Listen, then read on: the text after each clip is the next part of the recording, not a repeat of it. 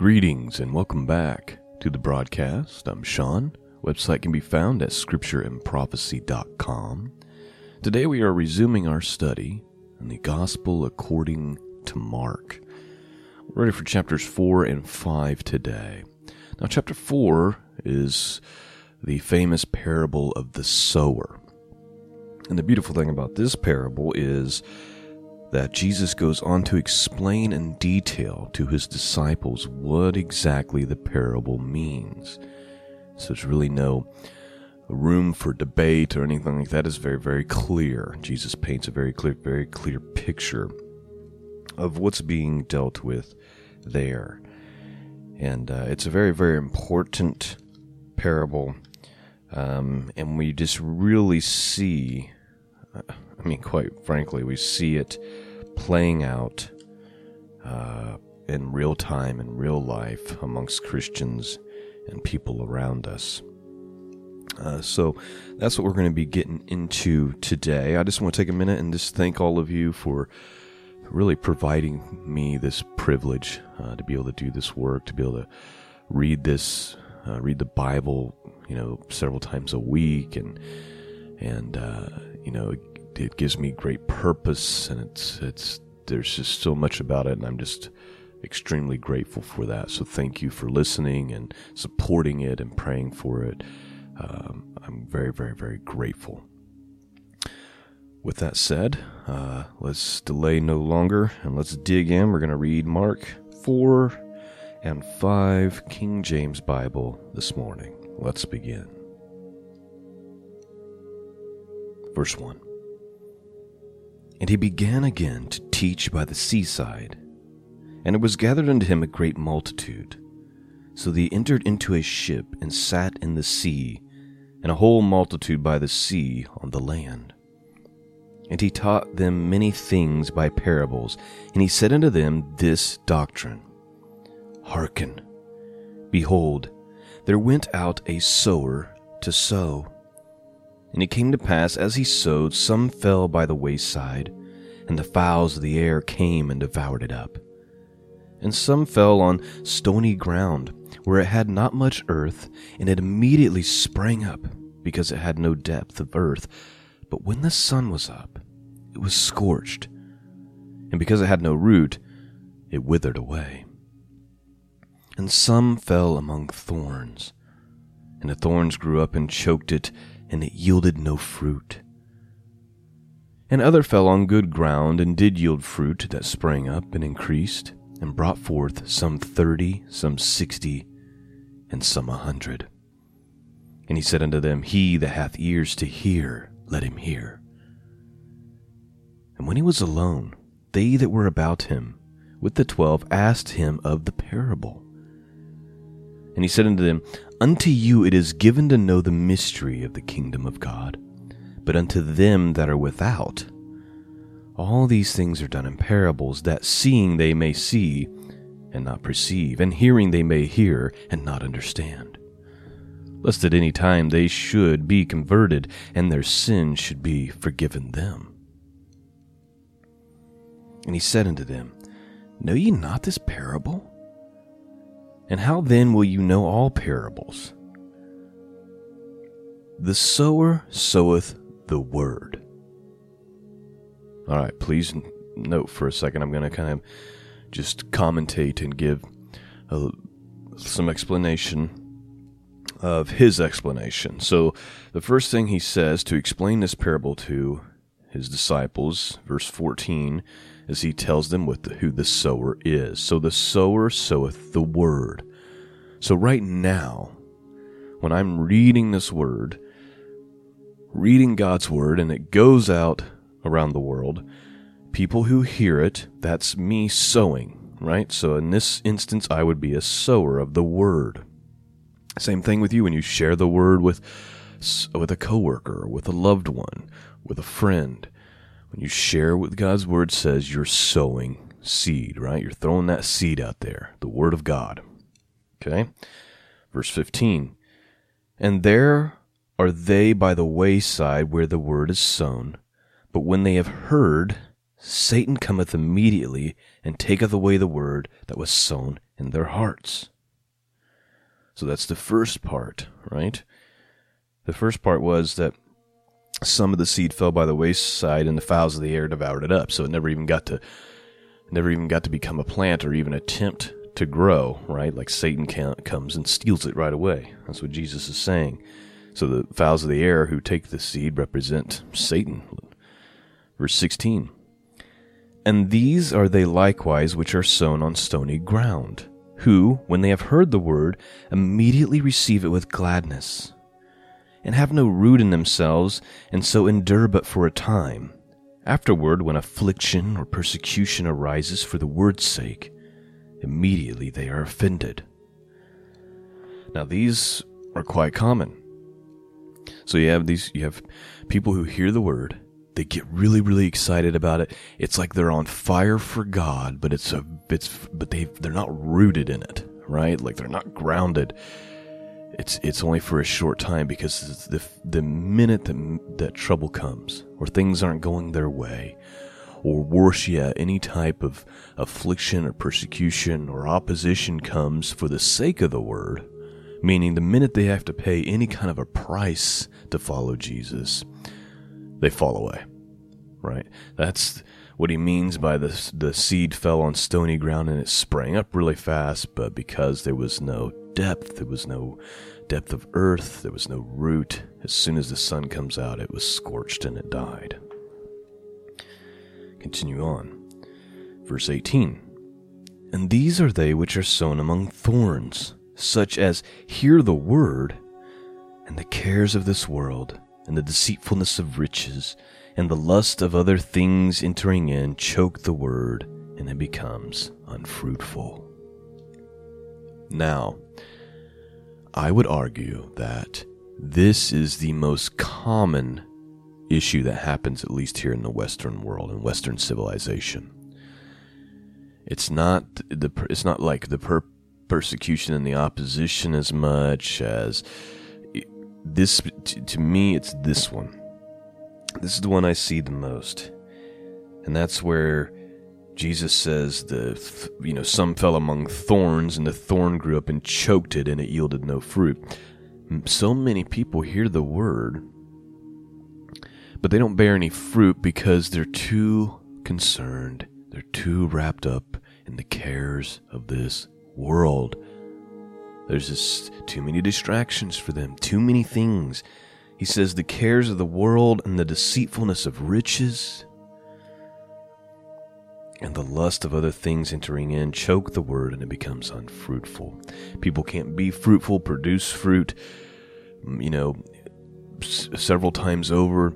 They can't be bothered to be sowers and to do anything for the kingdom of God because they're just too concerned about the world or concerned what other people might think or what have you. Continuing on, verse 20, and these are they which are sown on good ground, such as hear the word, receive it, and bring forth fruit, some 30, some 60, and some 100. And he said unto them, is a candle brought to be put under a bushel, or under a bed, and not to be set on a candlestick? For there is nothing hid which shall not be manifested, neither was anything kept secret, but that it should become abroad. If any man have ears to hear, let him hear. And he said unto them, take heed what you hear. With what measure you mete, it shall be measured to you. And unto you that hear shall more be given. For he that hath, to him shall be given, and he that hath not, from him shall be taken, even that which he hath. And he said, so is the kingdom of God, as if a man should cast seed into the ground, and should sleep and rise night and day, and the seed should spring up and grow up, he knoweth not how. For the earth bringeth forth fruit of herself, first the blade, then the ear, after that the full corn in the ear. But when the fruit is brought forth, immediately he putteth in the sickle, because the harvest is come. And he said, whereunto shall we liken the kingdom of God, or with what comparison shall we compare it? It is like a grain of mustard seed, which when it is sown in the earth is less than all the seeds that be in the earth. But when it is sown, it groweth up, and becometh greater than all herbs, and shooteth out great branches, so that the fowls of the air may lodge under the shadow of it. And with many such parables spake he the word unto them, as they were able to hear it. But without a parable spake he not unto them. And when they were alone, he expounded all things to his disciples. And the same day, when the even was come, he saith unto them, Let us pass over unto the other side. And when they sent away the multitude, they took him even as he was in the ship. And there was also with him other little ships. And there arose a great storm of wind, and waves beat unto the ship, so that it was now full. And he was in the hinder part of the ship, asleep on a pillow. And they awakened him, and say unto him, Master, carest thou not that we perish? And he arose, and he rebuked the wind, and he said unto the sea, Peace, be still. And the wind ceased, and there was a great calm. And he said unto them, Why are ye so fearful? How is it that you have no faith? And they feared exceedingly, and said one to another, What manner of man is this, that even the wind and the sea obey him? Chapter 5. And they came over unto the other side of the sea, into a country of Gadarenes. And when he was come out of the ship, immediately there met him out of the tombs a man with an unclean spirit, who had his dwelling among the tombs, and no man could bind him, no, not with chains. Because he that had been often bound with fetters and chains, and the chains and he plucked asunder by him, and the fetters broken in pieces, neither could any man take him. And always, night and day, he was in the mountains and in the tombs, crying and cutting himself with stones. But when he saw Jesus afar off, he ran and worshipped him. And he cried with a loud voice and said, What have I to do with thee, Jesus, thou Son of the Most High God? I adjure thee by God that thou torment me not. For he said unto him, Come out of the man, thou unclean spirit. And he asked him, What is thy name? And he answered, saying, My name is Legion, for we are many. And besought him much that he would not send them away out of the country. Now there was nigh unto the mountains a great herd of swine feeding. And all the devils besought him, saying, Send us into the swine, that we may enter into them. And forthwith Jesus gave them leave, and the unclean spirits went out and entered into the swine. And the herd ran violently down a steep place into the sea. They were about 2,000, and were choked in the sea. And they that fed the swine fled, and told it to the city and the country. And they went out to see what it was that was done. And they come to Jesus, and see him and the man possessed with the devil, and had the legion, sitting and clothed, and in his right mind. And they were afraid. And they that saw it told them how it befell him, that he was possessed with the devil, and also concerning the swine. And they began to pray and for him to depart out of their coast.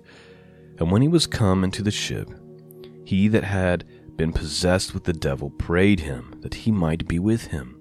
Howbeit, Jesus suffered him not, but saith unto him, Go home to thy friends, and tell them how great things the Lord hath done for thee, and hath had compassion on thee.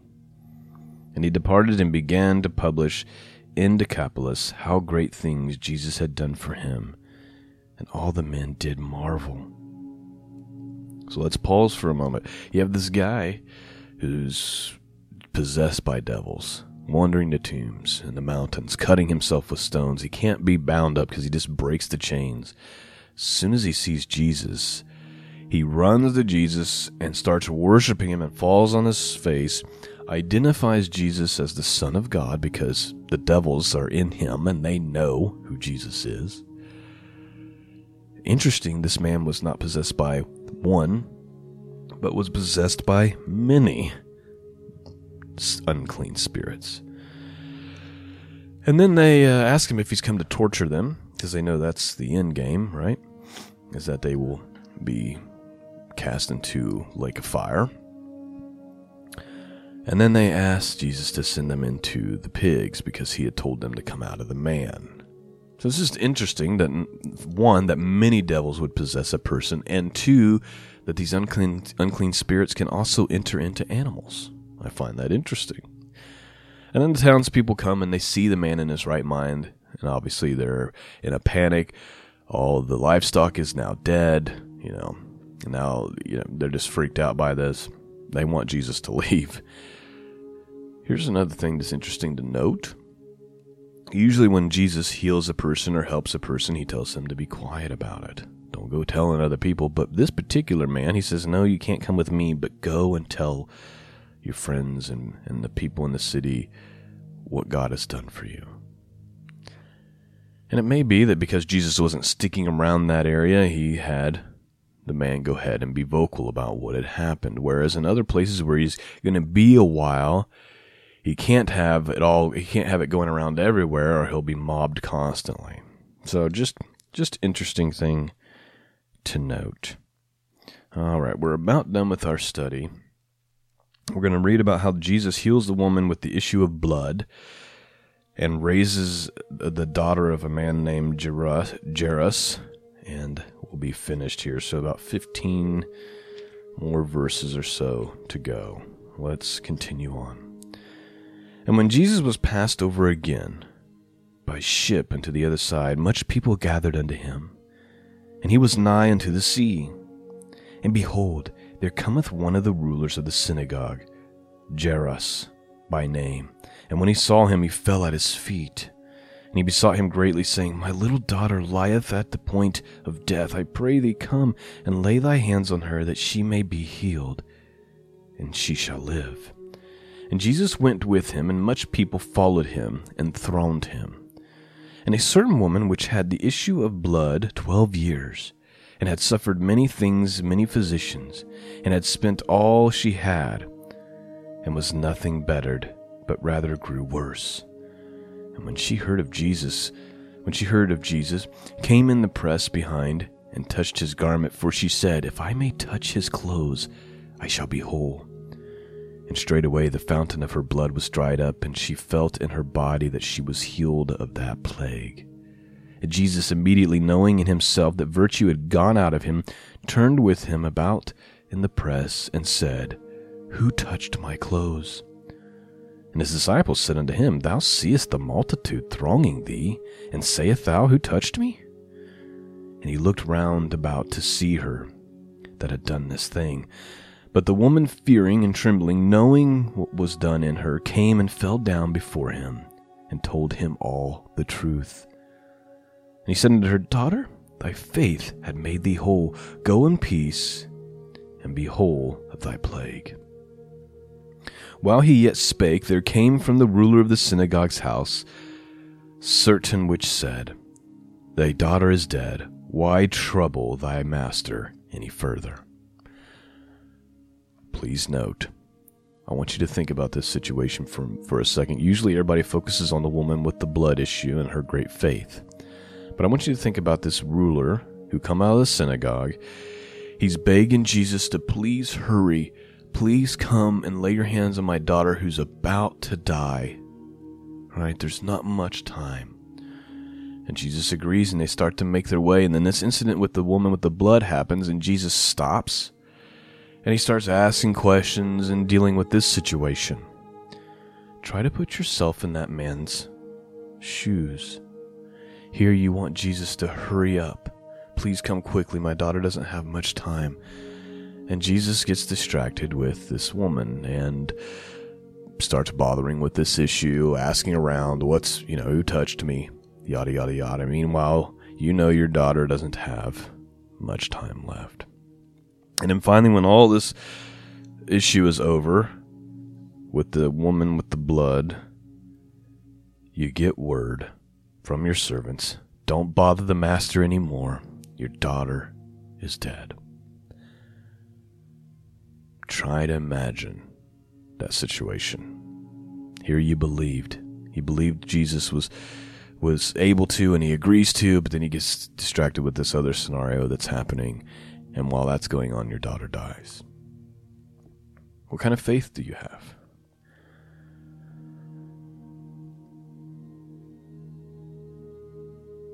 As soon as Jesus heard the word, verse 36, that was spoken, he saith unto the ruler of the synagogue, Be not afraid, only believe. And he suffered no man to follow him save Peter and James and John, the brother of James. And he cometh to the house of the ruler of the synagogue, and he seeth the tumult, and them that wept and wailed greatly. And when he had come in, he saith unto them, Why make ye this ado, and weep? The damsel is not dead, but sleepeth. And they laughed him to scorn. But when he had put them all out, he taketh the father and the mother of the damsel and them that were with him, and entereth in where the damsel was laying. And he took the damsel by the hand, and he said unto her, Talitha cumi, which is, being interpreted, Damsel, I say unto thee, arise. And straightway the damsel rose and walked, for she was of the age of 12 years, and they were astonished with a great astonishment. And he charged them straightway that no man should know it, and commanded that something should be given to her to eat. And that is the end of chapter 4 and 5. A lot of things happened in these two chapters. You have the parable of the sower. You have the man possessed by devils. You have the woman healed of blood of a plague that she had for 12 years. And the healing of this girl who had died.